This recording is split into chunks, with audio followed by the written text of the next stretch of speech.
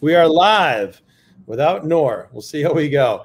Anyway, everybody, thank you so much for joining us on yet another fantastic Tech Sales Insights sponsored by Sales Community. I am really excited to have Kristen Twining with us today.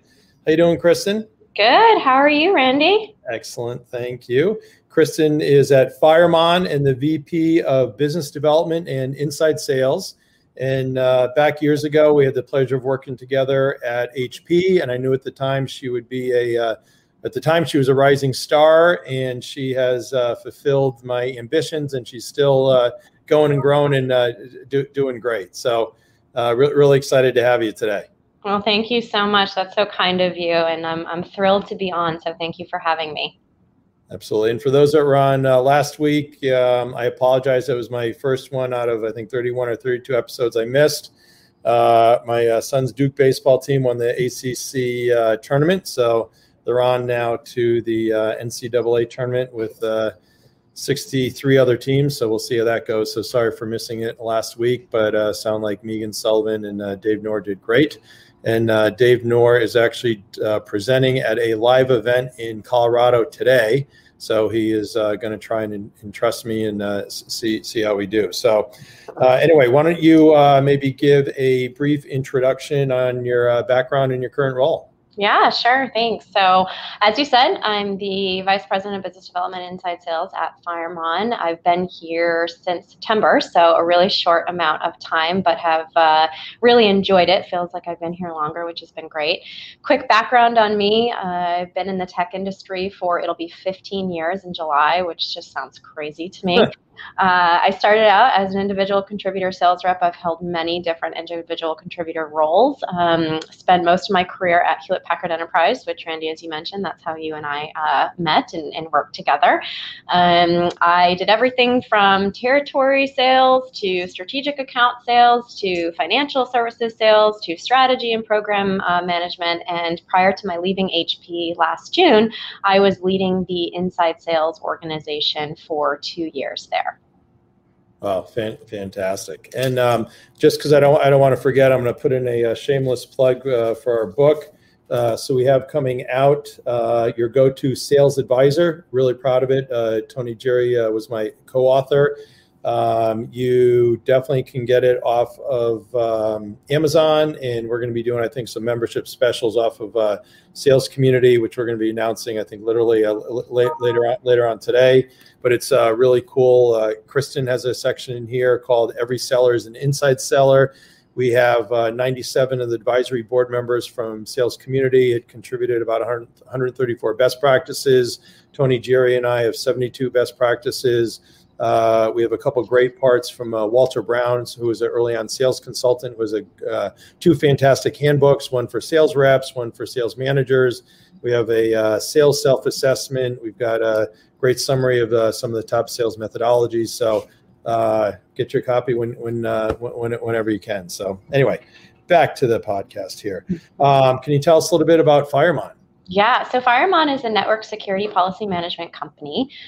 Basically, customers have really traditionally come to Firemon to help improve their security posture through compliance and really being able to ensure that they maintain compliance and efficiency in their security management solution. So we're very well positioned to help our customers identify things that can limit their network security policy agility through things like automation, risk mitigation, and compliance. So it's a really exciting company and a really cool place to be.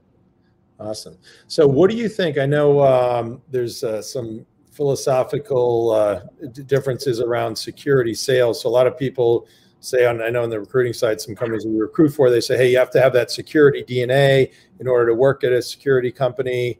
My opinion is if you have good, enterprise go-to-market DNA, kind of doesn't really matter. And I know there's different thoughts. What are your thoughts? Yeah, I mean, look, I didn't really have a security background coming in. Right. So I will say that, look, with anything, when you come into an organization and you have that background, it's going to be easier and faster for you to scale, right? That's just a fact. But I don't think it's that big of a challenge, because when you're hiring people who you know are going to invest in themselves to go figure it out. And so I think it's really important to hire the attributes of a sales professional or a sales leader that you're looking for, because those are the things that are harder to teach. It's really easier to teach the complexities of the solution that you're bringing to market through both the enablement programs you have, but also through knowing you're hiring someone who's going to be self-motivated enough to go figure it out. Yeah, that's great. Totally agree. And but before we move on, also congratulations. You had a COVID pregnancy, I guess you're allowed to say. So Lily is now what, 4 months old? She is. She's going to be 4 months old. June 10th. So I can't believe it. Wow, congratulations. I'm sure that was a lot to go through with work and COVID and pregnancy and everything else, huh? Yeah, it was an interesting time being pregnant through COVID, having the baby during COVID, and then also during the unprecedented snowstorm that Texas had. So all of those things combined made for a really interesting experience. But she's here and she's amazing. So. Yeah. That's great. Congratulations. So, all right, so let's start diving in on some of the questions here. And for those that are watching, you can post any questions that you want, and we'll do our best to get to them. So just within the LinkedIn comment area, I believe that is where you can do them. So one thing we're talking about before was, last week Merrill Lynch had said they're going to stop cold calling. And what's your take on that? Interesting, right? So I will come out and say that I do not believe that cold calling is dead. But what I do believe is cold calling is not the only answer. What I like to call and what I work with my team on is the trifecta approach, right?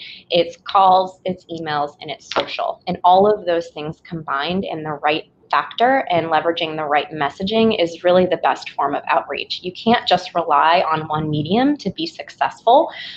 So cold calling alone is not the right answer, but coupled with and augmenting the full portfolio of how you outreach to a customer is really the best approach. Yeah, absolutely. And definitely great to have somebody on like you. We've had a lot of the CROs and CEOs, but somebody that's kind of in the weeds of the whole inside selling motion. So great. What do you think about the importance of business development and the myth that prospecting is only for BDRs or inside sellers? I am so passionate about this. Every single seller should be prospecting. And what's interesting, when I look at a BDR organization, a lot of the times it's an entry-level position, right? You're coming right out of college, or you're coming into a BDR from maybe being in another form of an industry, not having sales experience. And so it's really a place where you start your sales career. And as you continue to grow, it's really important that you continue to build your muscle, as I call it, around prospecting. You don't just graduate from a BDR into a field seller and just forget about prospecting or just leave it to your BDR. It has to be an approach that's you as a field seller, yes, have to leverage your BDR, but you also have to be prospecting as well. And I think far too often, a lot of sellers get into the motion of account management and going deeper and wider in the account, which is so critical. But there has to be a healthy balance between new and add. And in order to do that, you have to continue to perfect and make sure that you're fueling those muscles and those skills around prospecting as both a BDR and a seller. Yep, absolutely. And then speaking about inside sales, what are any kind of tools, tips, techniques that you like to push on your team? So many things. So I think, first of all, just from a technique perspective, again, I talked about the trifecta. We've learned a lot about the importance of research, but not shifting the pendulum too much on spending too much of your day researching, right? You have to find that balance of how much research do you need to do to be confident enough and to just generate interest. I think the other really key important piece here is time management. When you're a BDR, you have a lot that you have to do from not only an activity perspective, but making sure that you're in alignment with your sales teams and making sure you're keeping up with enablement. And there's only so many hours in a day. And so being able to effectively manage your time is very important, and something I instilled very early on in my team is just blocking out your calendar, treating your call block times as if they're meetings, right? And looking to build a calendar that aligns to the activity that you need to do in order to be successful to drive the output you're looking to drive. Oh, that's great. And what about with that, with your team? You've become a great leader here. Any kind of tips around being an effective coach or leader? Yeah, I love leadership. It's one of the things that I'm truly passionate about, and mostly around the coaching aspect. I think as a leader, you really have to dive in with your team. I think one of the things, and I'm a big follower of Maxwell leadership, for those of you who may be familiar with that, and it's really centered around the 5 levels of leadership and how your team defines who you are as a leader versus you defining yourself as a leader. So it's very important that you build trust and credibility with your team. And you have to do that by digging in with them, right? Demonstrating that you can do what you're asking them to do. And in many cases, doing it with them, doing ride-alongs, sitting with them as they make calls, giving them on-the-spot continuous coaching, and really being someone who inspires a team to want to grow and to be successful. Yeah. And then are you guys, for your inside sellers, are they back in the office or still remote? Right now we're on a hybrid schedule, so 3 days a week. And look, I think we're all trying to figure this out, right? There's a funny video that talks about, is this the new normal? And we're all trying to figure out, what does this hybrid schedule look like? I think it's here to stay for quite some time. But right now I think the importance is just being able to give our team some flexibility, because I think a lot of people enjoyed working remote, but there's so much value, especially from an inside selling perspective, to that camaraderie, that energy, and really that opportunity to learn and network with your peers. Yeah, and plus it's kind of hard to manage them as well, or see exactly what's going on with their productivity, right? It is, but and I know we talked about this a little bit, but it is difficult when you're not in the office, but we've really done a good job of being able to leverage some amazing tools and platforms to help us effectively manage the productivity of our team. Oh, that's great. You want to talk about some of them? Yeah. So joining Firemon, it's been an amazing experience. So one of the things that I was really impressed with was our tech stack, from a rep productivity perspective, and being able to have access to data that can drive actionable insights. And so for us, we have a pretty good tech stack. So we use 6 Sense from an intent data perspective, which has been really, really valuable to us. We use SalesLoft as our outreach tool. So for our dialer, for dispositions and sentiments around the calls that we're making, to track our email response rates. So that's been a really instrumental tool. We use Salesforce for our CRM. We just brought in ExecVision, which is a conversation intelligence software platform, which is instrumental in being able to effectively coach your team and build scorecards around the calls that they're making and the effectiveness of them. So we have a really solid tech stack that we continue to evolve, and we've got some plans for some future growth around our tech stack to be able to really set not only our sellers up for success, to be able to allow them to be more productive throughout the day, but also to set the leadership team up for success and how to effectively coach and drive them to being able to be the most productive they can be throughout the day. Yeah, that's great. And then you have next week we have Latney, who's the CMO at 6 Sense on, and I think you're leveraging 6 Sense as well, correct? Yeah, 6 Sense has been instrumental in just being able to prospect to a customer based on the part of the buying journey that they are on, right? We all know that customers are 80% of their way down the buying journey before they even want to talk to a sales rep. And so it's really important when we're prospecting to be able to understand where that customer is, because if we're reaching out to them too early, we're not going to be as effective. We really have to reach out to them at that right time, and 6 Sense has really helped us figure out a strategy around that. Yeah, that's a whole broad category account-based marketing, right? Right, exactly. Sure. And then Insight Squared, I think, is another one you had mentioned, correct? Yeah, Insight Squared we recently brought on back, I want to say at the beginning of this year, where we started implementing it. For me, so I also run account executives, and that has been an instrumental tool to visualize and consolidate all of my forecasting. So I've really enjoyed using Insight Squared for the short amount of time that we have, and their team has been phenomenal in even helping me leverage their tool to track some of the outbound and inbound activity from a lead perspective with my BDRs. Oh, that's great. Looks like we're starting to get some questions. So if we start with Jesse's question here, what's your opinion on a side hustle or passion projects? Can you explain specifically, give me an example? Yeah, I know. I really don't. I thought it was maybe an age thing. I don't really know either. So we'll maybe let Jesse clarify his question. So I thought it was just me. So, like something outside of work? I don't know. Maybe you can clarify and I'll answer. We'll table that. Yeah, we'll let him come back in on that one. But from Shannon, we have one I think we'll know the answer to. What have you seen as drivers for strong BDR and AE relationships? Awesome. Yeah, this is always an interesting one because it's at times challenging and difficult to perfect, right? One, there's a personality piece, but also what I find is probably the key factor is communication and transparency. The more that each other know and have the direction on what they're going to work on together and off on their own, the better everybody is. But the way that I look at it is at the beginning of the week, you and your BDR as a sales rep should concoct a plan, right? This is what I'm going to do for the week. Middle of the week, you do a quick little check-in, right? Maybe on Slack or Skype or just Messenger.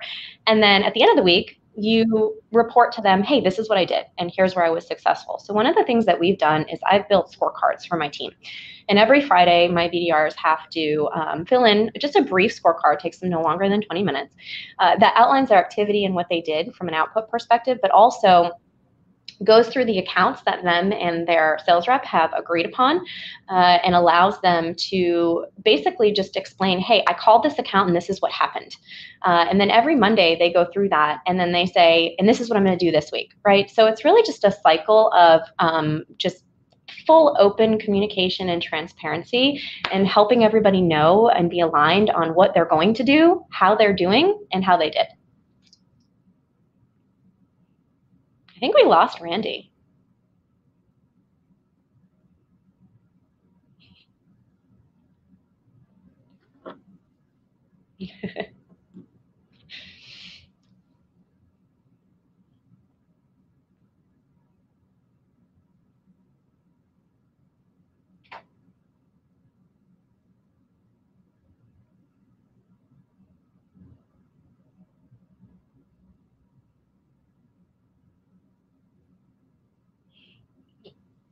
Okay.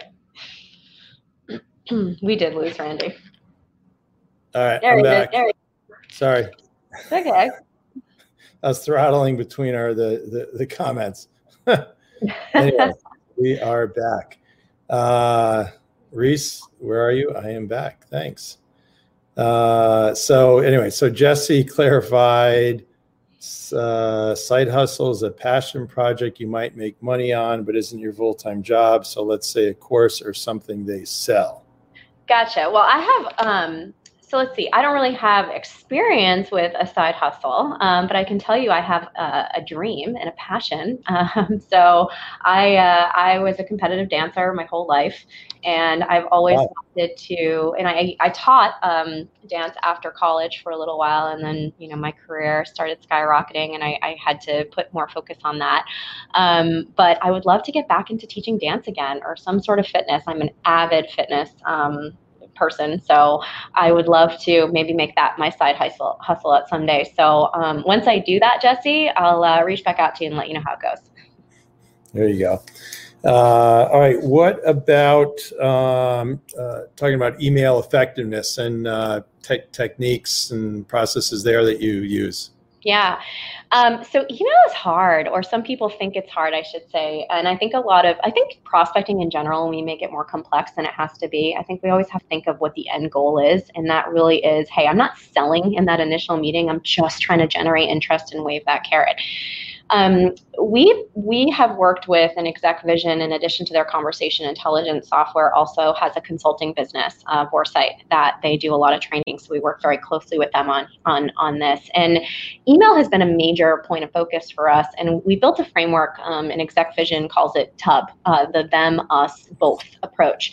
And it's really about researching the prospect and being able to incorporate a tidbit and personalizing that email that's going to generate their interest, whether that's based on a commonality because you went to the same college, whether you live in the same town, but doing research on whether it's the organization or the prospect themselves and showing them that you've done your research and that your email is not just a canned spam, I've sent it to 5,000 people type of an email. So I think there's a lot of success with that, and it's all about how you concoct your email that just really shows the prospect that you care and that you aren't just reaching out to them and 5,000 other people with the same note. Yeah. Do you leverage Sales Navigator? We do. So we've done a big push on social selling back. I'd say we started doing it more towards the beginning of this year, where we realized that there's so much potential in social selling, and we hadn't really done a lot of enablement with our teams on how to effectively use it. It's not just about InMails, right? I actually think InMails are relatively dead.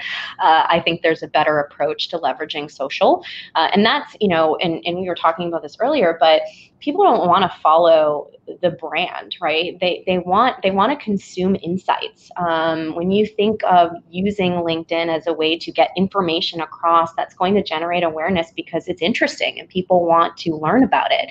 I think that there's a huge value in leveraging social as an outreach solution, but also as building your personal brand and the brand you want to build to generate awareness for your organization. Yeah, that's great.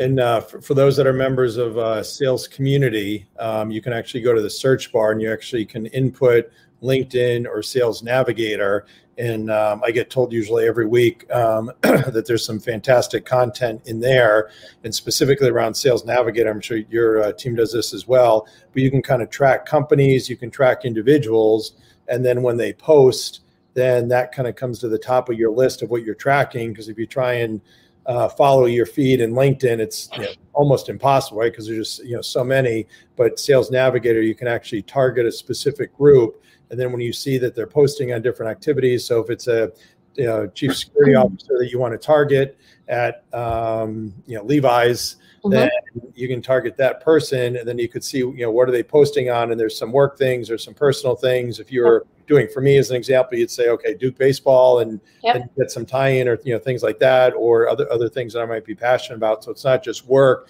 but that personal aspect. It almost seems like, to a certain degree, LinkedIn is almost morphing into some of that personal kind of Facebook type space too, right? And you can track people's job changes. One of the things we have with LinkedIn Sales Navigator is it filters into our Salesforce as leads. So the people that we build, that we're following, and companies that we're following based on certain activities or posts or job changes, that will actually filter into our Salesforce as a lead, so that our BDRs and our account executives can spend the time. They don't have to always just go fish for it. It's actually coming to them as an inbound. Wow. It's great. It's amazing. I think, obviously I'm old, but I think back to old school where you'd have these, none of this. And I just tell everybody, everybody's so spoiled, but it's amazing how productive you can be these days. It's fun too. I mean, we do contests around it.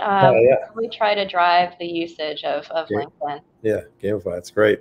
All right, we have another question from Jesse. Thank you, Jesse. How do you get emails delivered? It feels like an act of God to get one delivered now. Spam filters are hard to get past. I laugh because not sure my team entirely appreciated this in the beginning, but I think they're starting to understand the reason behind it. But one of the things when I came on, I worked with our marketing team, who is phenomenal, by the way. The collaboration we have with them is incredible. We actually capped the amount of emails a rep could send in a day because we were finding that they were just sending way too much. And that goes back to my personalization approach. There's no way you can customize a 500 email blast. You just can't. And especially to the customers that we're reaching out to on the enterprise grade, it's just not going to go anywhere. So yeah, you have a tool and you can just send a bunch of emails, but you're not going to get much success. So we actually capped it. And initially the reps were like, oh no, but once we started enabling them of how to use the TUB framework, how to leverage research, how to customize your emails, yeah, you see that they're able to send less in a day, but it's all about the output, right? It's about the quality, not the quantity of emails that you're sending. And we've actually seen a pretty significant increase in our reply rates since we cut down the amount of emails a rep could send in a day. Oh, that's great. But then what are just the mechanics of kind of just getting through and these spam filters and things like that that seem to be more and more elevated these days? I mean, I think we can't do more than 100 emails in a day. And so SalesLoft actually has like a piece or like a flag that they can help you with that. But as far as customer spam filters, I mean, I think one of the key things is we don't embed video into our emails. I think that's one thing that's typically a red flag, right? Another thing is we don't typically tend to do a lot of links. We'll maybe send content versus doing a link. It really depends on the customer spam filter, but I haven't really heard that as a huge issue with my team, more than just, us being able to control the amount of emails that go out to hopefully avoid it getting caught in spam filters with our customers. Gotcha. And I guess you can always track kind of what the read rate is as well as a good indicator, right? Yeah, we have the ability to track the open, the click, and the reply rate. Yeah. And how have you found those metrics maybe now as we're coming out of COVID versus in the middle of COVID versus pre-COVID? Well, look, I mean, current COVID, I think everyone was at home. So they had more time in front of their PCs, so they were more apt to open an email. I think, if I look probably COVID and then now, we're in general starting to see more positive results on our email reply rates. I'm not sure of the direct correlation of that and COVID, but I think the key is you want to make it also short enough that someone can read on a mobile, right? Because now that the world's going to start opening back up, you're not going to be in front of your PC as much, and you want to be able to digest and consume an email that can fit right on this little screen. Yeah, absolutely. Well said. So maybe back to you. So you're probably a great example that females can have it all. So successful executive, marriage, kids, had a baby. So what are kind of words of wisdom from any maybe up and coming females? Be vocal, right? Be open about what you need. I think, look, there's a lot of pressure on females, and oftentimes we put that pressure on ourselves, right? To be it all and to be able to be in 10 places at once. And it is possible to find that balance, but you have to be vocal, and you also have to be true to yourself of what that balance means for you. What do you want for your family? What do you want for your professional career? And you have to find a place, an organization or someone to work for that's going to align to what your definition of balance is. And I think often too, we have to be vocal about what we want. If we don't ask for it, we're not going to get it.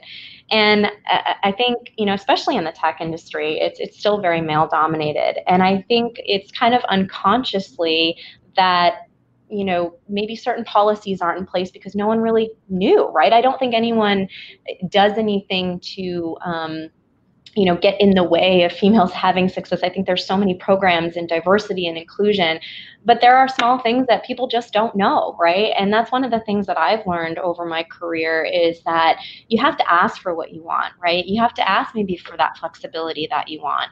And you just have to be really vocal and asking for help and really just understanding what your definition of balance is and finding an organization or someone that's going to be able to align to that.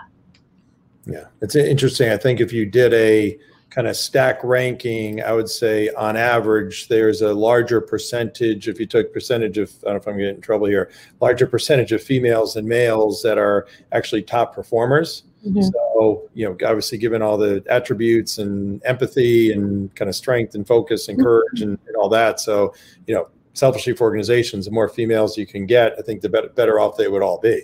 Yeah, absolutely. But I think in order to get more females, you have to be able to show females that, they have to have people to look up to that say, hey, she can do it and so can I. And that's something I'm so passionate about, because I just think sometimes, and even if you look at, STEM, right, and you look at just early education, right, what are we doing to give females the confidence to put their name in the hat? What are we doing to give them the confidence to know that they can do it, right? They have to believe in themselves. And I think that starts from an early age, right? I mean, I'm raising a daughter. She's only 4 months old, but I think about that every day of how am I going to set her up for success, to be confident, to feel empowered, and to be able to make her mark on this world, and let her know that she can do it, right? Yeah, absolutely. I get asked a lot, and I think, you have a popular, if you want to call it just a general diversity population that's in the workplace. So there's a lot, some things you can do to kind of cultivate and nurture. But I think if you really want to move the needle, you have to go really back into the college ranks. And I know you're active on the college side as well. Mm-hmm. But to say, hey, here's a profession you can do well. It can be a great life, and something that you should focus on. And I always think it's really unfortunate that. So I went to Boston College. A lot of people know, I think there's, 1 or 2 sales classes, but you have other places like a FSU, and I know you're involved in college there locally, mm-hmm. but you think such a profession that most liberal arts people are going to go into sales. At the time they don't realize it, but they're right. going to do it. And all these schools really don't really have, strong sales programs like they should be preparing everybody for, right? Yeah. Gosh, I have so many amazing things to say about sales programs. There's actually 50 universities across the country that are actively participate in sales programs and do sales contests. And I'm on the executive advisory board for UTD, and their sales program, Dr. Dover, is incredible. But I mean, I have no issue hiring individuals out of a sales program, because they're actually held to a quota in school as part of their curriculum, right? They're dialing, they're basically doing the SDR role way before you even hire them. And I think that that's fantastic. I think there's a lot of fundamentals that these sales programs teach these up and coming sales stars that I think we can all take a huge advantage of, as they graduate and come into the workforce. Yeah, and good friend Anthony Robbins, who's on the advisory board of Sales Community, runs Fed for NVIDIA. Daughter at FSU, sales program, going to Dell. Son played football. I'm going to get myself in trouble here. Of course, I'm forgetting. I want to say NC State. He's going to kill me. That's not it. Anyway, played football somewhere, did great. But because his daughter came from a sales program, she's starting out ahead and actually is getting a higher level of compensation than somebody that didn't. So I think over time these schools really should be putting a lot more into it. Yeah. I think we have a question from Tucker. The BDR to AE jump is always a big step for sellers earlier in their career. What are some of the best practices BDRs can follow to be successful in that next role? I love this question, and I think that there's actually a lot that we as leaders need to do in order to set these individuals up for success. Look, the BDR and the AE role are 2 completely different roles. Yes, it's a natural progression because that prospecting piece of it is so important and you've mastered that. But we need to make sure that we're setting these individuals up for success along the different stages of the sales cycle, right? And so I think enablement is just a key factor. And it's one thing I think we have all maybe not done the best job at, in an area that we really need to focus. Now, I am so focused on hiring from within. I mean, I have an example right now where I have a junior account executive that's moved up into field sales, and so excited and proud and thrilled for him. And we're looking to hire internally from the BDR team to fill that junior account executive role. And one of the things that's keeping me up right now is, if this individual, has challenges, that's on me, right? Because there's such a big jump, and you've got to help them over that bridge to be able to give them and set them up for success around understanding some of the more complex pieces of a sales cycle, which is really that taking it from that prospecting stage and progressing that opportunity into, I really think it's enablement. And I think it's on the hands of the leaders. Now, look, obviously the reps are accountable themselves to learn and to grow. But I think coupled with mentoring, pairing them with successful other reps, and then making sure that you have a very strong enablement program in order for them to follow to be successful. Yeah, great perspectives. What about kind of, I would call it church and state, but kind of marketing and sales, and some organizations, do it well, some don't, marketing over time, I think is getting a lot more, useful and helpful and metric driven to sales. And, that's kind of probably a long time coming, but it's something I think the next few years is really going to accelerate. Yeah, I couldn't agree more. Hand in hand. You have to be hand in hand. You can't survive without each other, really. And, there's so many schools of thought. I know many organizations have their SDR teams rolling into their marketing teams, and everybody kind of does it differently. But I will say it's one of the things that I've really enjoyed about working here at FireMon is the collaboration between the marketing team and the sales team. And a lot of that, look, we're all using the same tools. We're leveraging the same data. And marketing has been instrumental in helping to effectively craft messaging against the use cases and the personas that we're going after, taking our direction and feedback on, hey, here's what we're hearing for our customers, and here's how we need to tweak certain things. Also, making sure that there's accountability and joint metrics around lead conversion rates. That's something I think is really, really important. We spend a lot of time looking at leads, looking at where they're falling, how they're falling, what the conversion rates are, how do we need to maybe tweak things a little bit to see more lead flow, more quality. And I think just communication, right? And just collaboration is so important, and it's been amazing to see that here and to see how vested the marketing team is in the sales team, and how we feed off of them as well. So yeah, that's great. It'll be interesting. So you have actual specific metrics that I'll say are kind of sales-ish metrics that then the marketing team is accountable for then, correct? Yeah, we actually do an OpGen review, I think almost like twice a week. We look at the OpGen across really the whole organization, but for me, it's the BDR team as well as we also have metrics for my account executive team on OpGen, and we talk through it, right? And we have a goal that we have to meet every week, and we talk about where we are against that goal, what the challenges were, what we need to maybe tweak. So it's just extremely important to be in the know about each other's metrics, but also to share the accountability in those metrics as well. Oh, that's great. We have a question from Jesse. All right. I hate being cold called. It's not only annoying and can be harassing. Merrill Lynch banned it from their trading floor. I wouldn't take credit for this, but is it possible one of my posts about how bad it can be caused them to ban it? Don't think Andy Sieg saw your post, Jesse, but what do you think of cold calling? Do you like being cold called, and should reps do it? I know we talked about it a little bit in the beginning, but maybe cover it again. Yeah, look, I don't think anyone on the phone would say, or on this session would say they enjoy being cold called, but there have been times I have enjoyed it.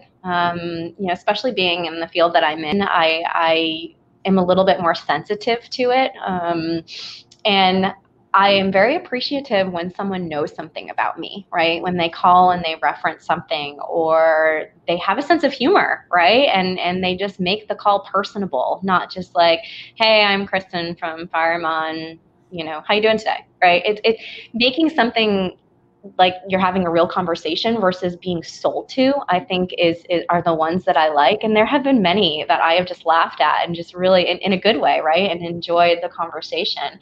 So I think it goes back to that personalization, right? Just calling someone and being extremely generic is not going to get you anywhere, but calling someone and immediately helping them understand that you know something about them, you know something about what their organization is trying to achieve, and they should be talking to you because you have a solution that can help because it's helped other customers in XYZ way.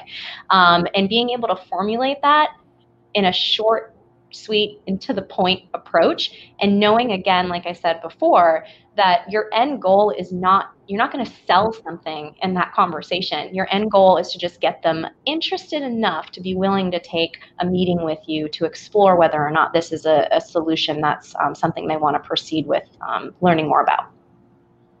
Wow, great. Jesse has a comment. Just want to make sure you see it. Love this interview. Kristen rocks. Get her promoted to CRO. So do you, if I put you on the spot, so right now you work for CRO, I assume? I do. I work for Brian Keats. He's our CRO.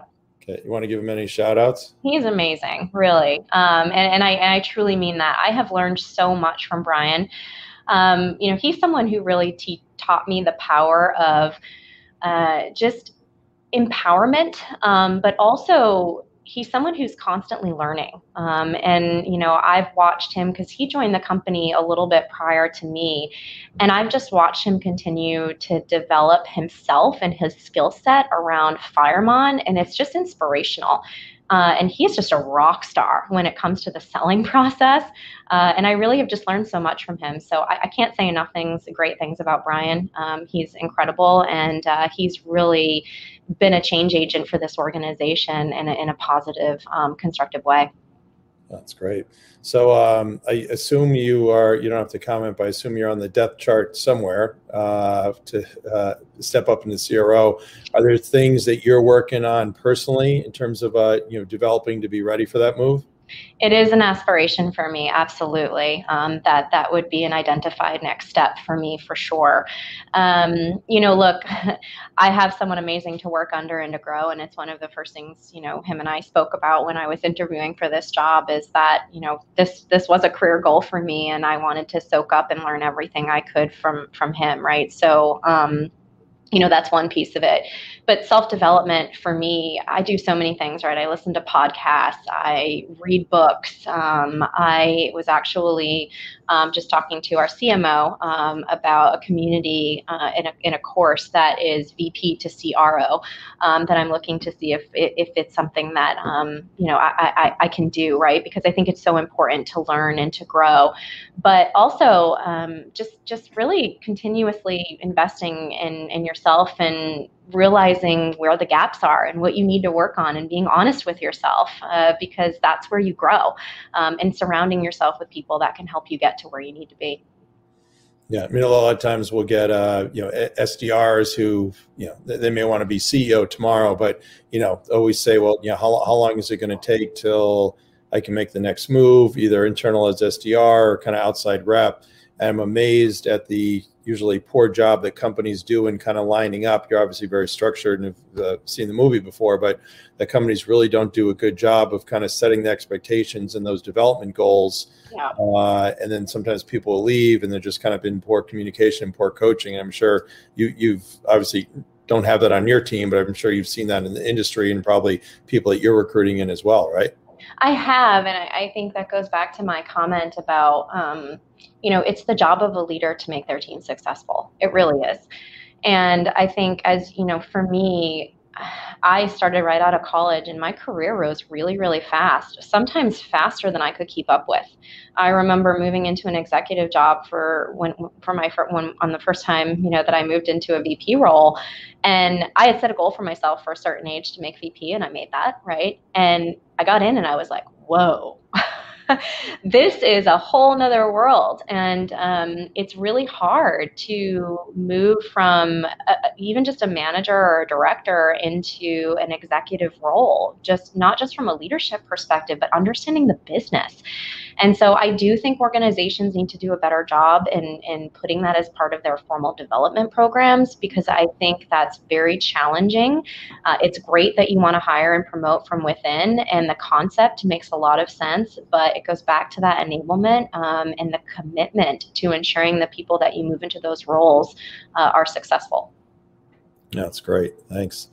So just as a reminder, people can ask questions. We've been getting some good questions, but feel free to keep asking anything that would be relevant to you. Kristen's obviously very authentic and open, so we appreciate that.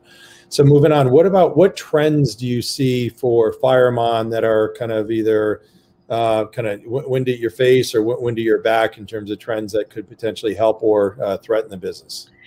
Yeah, look, it's an exciting time in our market as security and IT leaders are doing more and more around digital transformation, right? That's been a trend for quite some time. But with that, they're grappling with making sure that they're secure and that they're compliant, right? And also with the increasing number of threats from a security perspective, I mean, we just heard about two in the past month, right? The attack on the meat industry and then the pipeline, right? So it's happening, it's not going away, and I can tell you it's probably going to get worse. And so it's something that's keeping security IT leaders and IT leaders up at night. So I think it's a great opportunity for us to demonstrate how we can help customers through these times and what we can do to ensure cleanliness and maintain a security posture within their firewall environment through automation and compliance and risk mitigation. And I think that network security is also in the midst of a tectonic shift, right? As organizations move more and more towards cloud-based technologies and zero trust approaches, they're really investing more time and energy into how they make their environment set up for success. Yeah. And I assume the ultimate kind of sales executive signing off is a chief security officer, but in your I mean, that's one of the main components. Yeah, for sure. Security business, kind of who do you target and how do you target and how does all that work? Yeah, so the CISO is ultimately our main and key persona. We obviously spend a lot of time with the network security teams as well. And a lot of that is really centered around just helping us understand and gather data around the pains that they're having. And, what they need to do to prepare for an audit, for example, and the time that takes, and making sure that they're compliant so that they can pass those audits and helping them see the value in what we can provide and show that value and sell that value across many different pieces of the organization. But it's also not just the security team, it's the risk team, it's the compliance team, it's the IT team. Just with any enterprise sale, right? You're not just reaching out to one persona. You've got to build your relationship across the entire matrix of the organization. Yeah, absolutely. And we talked a bunch about marketing, but we didn't cover this in our prep, but do you leverage the channel and have an indirect motion as well? We do, yeah. We are indirect in how we go to business. That's our model, and the channel's great. I mean, look, they help us scale. They have a lot of obviously relationships with some of our key personas and prospects within the accounts, and they are absolutely instrumental to the success of our business. Our channel leader, Andrew Warren, has an extensive amount of experience in the industry and is dedicated and committed to working and building our relationships with the channel. We also started a new pilot program this year, leveraging a couple of our BDRs to go drive awareness in the channel. So working hand in hand with Andrew and our commercial account manager, channel account managers, to be able to build our brand across all different pieces of the channel, not just the current channel we work with, but expanding our reach. And typically the career path of inside sellers or SDRs would kind of more to call kind of outside sales roles. But do you see any that are kind of going from inside sales to channel roles? Well, yeah, especially with this pilot program that we put in place. I know that now that my reps that are working on that side of the business, now that they've started to understand what it is and starting to build relationships and seeing the channel business, there's a lot of interest in potentially moving over into a channel account manager role, which I think is great, right? Being able to give BDRs options around what pieces of the business they can go in. Yeah, the typical natural progression is BDR to seller, but we also have other options like BDR to marketing or BDR to channel. So I love giving them the exposure to all different pieces of the business. And do you find that some BDRs say we just want outside or just want marketing or interested in the channel, and any attributes with those kind of personas that pick kind of the different flavors of jobs they can go after next? I think they're at a point where they're all trying to figure it out. And that's the fun part of my job, right? I always say that I'm the kindergarten teacher, right? They come in and I help them learn the industry, learn the business of selling, and hopefully they'll never forget me, because you never forget your kindergarten teacher, right? So I think they're at a point where they're figuring it all out. What do I want to do? And so, like I said, giving them different exposure to different pieces of the business, I think, is really valuable, because it helps them build out, oh, maybe this is something I want to try. I think often when you're just starting out and I remember, you don't always necessarily know what you want to do, but being able to see kind of the inner workings behind the scenes of other pieces of the business, I think starts to really help you develop your aspirations. Yeah, absolutely. We had Greg Scorziello on a few weeks ago, who was our first kindergarten teacher. I have to tell him that at EMC back in mid 80s, but it was amazing. A lot of the old folks that kind of would chime in, and everybody obviously says great things. There's so many memories that you have because you're so impressionable at the time. So if you think about those BDRs, SDRs, kind of what are some of the attributes that you would say kind of within the first few months that you can kind of tag, if you can at all, say, hey, wow, this person is really going to be successful down the road or not? Yeah, and I'm doing a lot of interviewing right now because we are expanding and hiring a lot of BDRs. So this is very timely. Competitive, right? I want to see someone that's competitive. I'm super competitive, and I don't, competitive in sports, competitive as a chess player, competitive in poker, whatever it may be, right? I want to see that fire. I want to see that you're not going to let somebody else beat you on a leaderboard, and I want to see that come through. Hungry, right? I want to see someone who has a goal, has a dream that they want to go after and go get. We have a vision board that we created at the beginning of the year. And so every member of my team kind of had the vision or the things that they wanted to get as a result of their hard work. So, seeing people who have something that they want to work for. Self-motivated, I think, is really, really important. Seeing someone that is that goes and gets things together with the help of others, but knows how to get it themselves and ask for it. So I think some of those are really, really important. I think personable too. When I get on the phone with someone for an interview, I want to know that I can talk to them, right? I mean, it's hard dialing all day and trying to talk to people, but there are those people that you talk to that just, you instantly start a conversation with them as if you've known them for years. And I think that's really important in this job. Yeah, absolutely. And how have you found with COVID, kind of the whole recruiting, retaining, easier, harder? Yeah, I think retaining and attracting, so retaining talent in an inside sales job has always been difficult because it's such a high turnover rate, right? I think attracting talent is always difficult as well because there's so many inside sales organizations, so there's so much to choose from. I think with the pandemic, one of the things, and especially now post-pandemic, that's really going to impact how we attract and retain is our ability to maintain that flexibility, right? I think there's a recent Wall Street Journal article that talked through hybrid and talked about all these companies just trying to figure out and how it is going to be a competitive something that these people who are looking to join companies are going to view as competitive in their offers, right? And this company lets me work 3 days a week from home, and this company lets me 2 days a week. So we have to figure out that balance. And so I think it'll just be different in the things that we need to present as part of our packages as we look to attract talent. Yeah, great. And Jesse's, I think, trying to stir the pot here a little bit. So we talked before about account-based marketing, 6 cents, why you thought it was important at the time. So Jesse says, Kristen, I think ABM programs produce just about zero value for sales in most scenarios. What does ABM mean to you?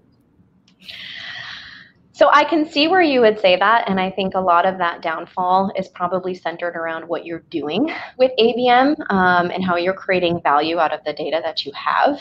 When you look at something like a 6 cents, look, I can have 6 cents, my competitors can have 6 cents, but it's all about how are we creating actionable insights based on the data that we're receiving and how we're leveraging that to outreach to our clients. So I think Firemon does a really good job from an ABX. We call it ABX, but same thing, ABM. From an ABX perspective, We have a dedicated team to it, and we're all learning and we're still growing through it. But I think it's all in how you use it versus just taking it at face value. Just with anything, you have to digest it. You have to create value from it. And that takes a team of people, not just a tool or a platform, to be able to really manipulate and have their hands in what our expectations of the program are, how we're doing against that, being able to tweak and adjust as we go, and also really being able to drive the value out of the information that we're getting. Yeah, great. As he says, great points. So along your journey, have there been any particular kind of words of wisdom, feedback, or advice in particular that kind of stand out for you? Yeah, and I'm sure you know a lot of my role models throughout the years, but yeah, there's a couple. I think two that come to mind. I have been told many times, especially earlier in my career, of you have so much potential, but you got to get out of your own way. And I think a lot of that comes with the confidence, right? And that just goes back to being a female in a male world, right? I mean, IT sales, male dominated. I covered financial services for a very long time, male dominated. It takes a long time to build up your confidence to be able to feel, comfortable in how you're delivering the message and ability to achieve success. And I think that's from within. No one can teach you confidence. And so some of the best advice that I've gotten is get out of your own way. And I've really taken that to heart, and I teach that and I mentor that and I coach that to my team too, because there's only so far we can go as leaders to help others. There is a part of it that they have to help themselves, and a lot of that comes from the confidence factor. And I think confidence is a muscle too. You have to build it every day, constantly. It's not just there forever. And I think the other piece is ask for help. That was one of the things that I didn't do a good job at when I was when I had first become a VP, is I thought I could do it all on my own. And I was always such a team player, but I felt like I had something to prove to the people around me, and that, I don't need help. I've got this. When the reality was I looked worse off because I didn't ask for help, right? So having that guidance of someone saying to me, and I remember, I'll never forget the phone call, and it's someone we both know very well, just called me after a big meeting and just said, Kristen, you just got to ask for help. And I sat there and I said, wow, yeah, that makes a lot of sense. I probably should have done that. So tough to hear it, but the right, really impacted how I go about things now. Yeah, that's great. And also kind of similar path too, I think, is also it's okay to say that you don't know. So if you're on a sales call or, early business review or, any types of things, don't try and BS your way through it. If you don't know, customers have, I think, a lot more respect. You just say, don't know, great question, but I'll make sure I get back to you. Similarly, if it's a review, if it's a drill down about an account or team or person or whatever, if you don't know, you're much better off being more authentic and more transparent. I guess I'd put it in the category, just like, asking for help, because everybody's been in a similar situation, right? Yep, and being self-aware, right? Just knowing when you need help and going to ask for it and going to figure it out. And hey, we're all going to fail. We're all going to fall. It's just what we learn and what we learn from those failures. Yep, absolutely. Well, as Nor gets to the end, it might be a little weird coming from me, but he always asks if anybody has any, he says, I think PG rated funny Randy stories. So I'll ask you the same if you have anything you want to share. Yeah, I really enjoyed working with you, Randy, in the time that we did. But one thing that really sticks out is a sales kickoff. And what's interesting is my husband actually he still works for HP, but that's where we met. And it's one of the things that he remembers about you as well, is at a sales kickoff in Vegas, we had all had a really fun night the night before. And I think 7:30 in the morning, you were first up on stage. And here you come flying in from above, attached to a harness, looking like you've got like 12 hours of just beauty sleep with a mask and cucumber eyes. I don't know, but you looked fantastic after a fun night. And I just remember thinking, wow, this guy's amazing. He can go out and party with the best of them and come looking extremely refreshed and deliver a kick-ass presentation. So awesome job. Thanks. The theme there is you always have to answer the bell. So what? You always have to answer the bell. So yeah, no matter what you do the night before, you got to be able to exactly. You always do a good job of that. Get up and go. But you've been a terrific guest. For those that are not members of Sales Community, you can go to salescommunity.com. Right now we have we call it a no-brainer 30-day free trial tied in with our new book, Your Go-To Sales Advisor. We're going to have some, I think, membership specials on there. You can also go to Amazon now to order it. Technically, it's backlogged, but we're going to be pressing the final button later today to get the books printed. So probably be 2-3 weeks till they actually get sent. And in closing, Kristen, thank you so much. Anything you want to add? No, thank you so much. This was such a pleasure. I really appreciate you having me on, and thanks for having me a part of your book as well. It's so exciting. Congratulations to you. Great, thank you. And next week, really excited to have Latany from 6th Sense. She's a CMO, and there'll be lots of fantastic words of wisdom, I'm sure. So everybody have a great rest of the day and great week, and cheer for Duke baseball this weekend, please. Thanks.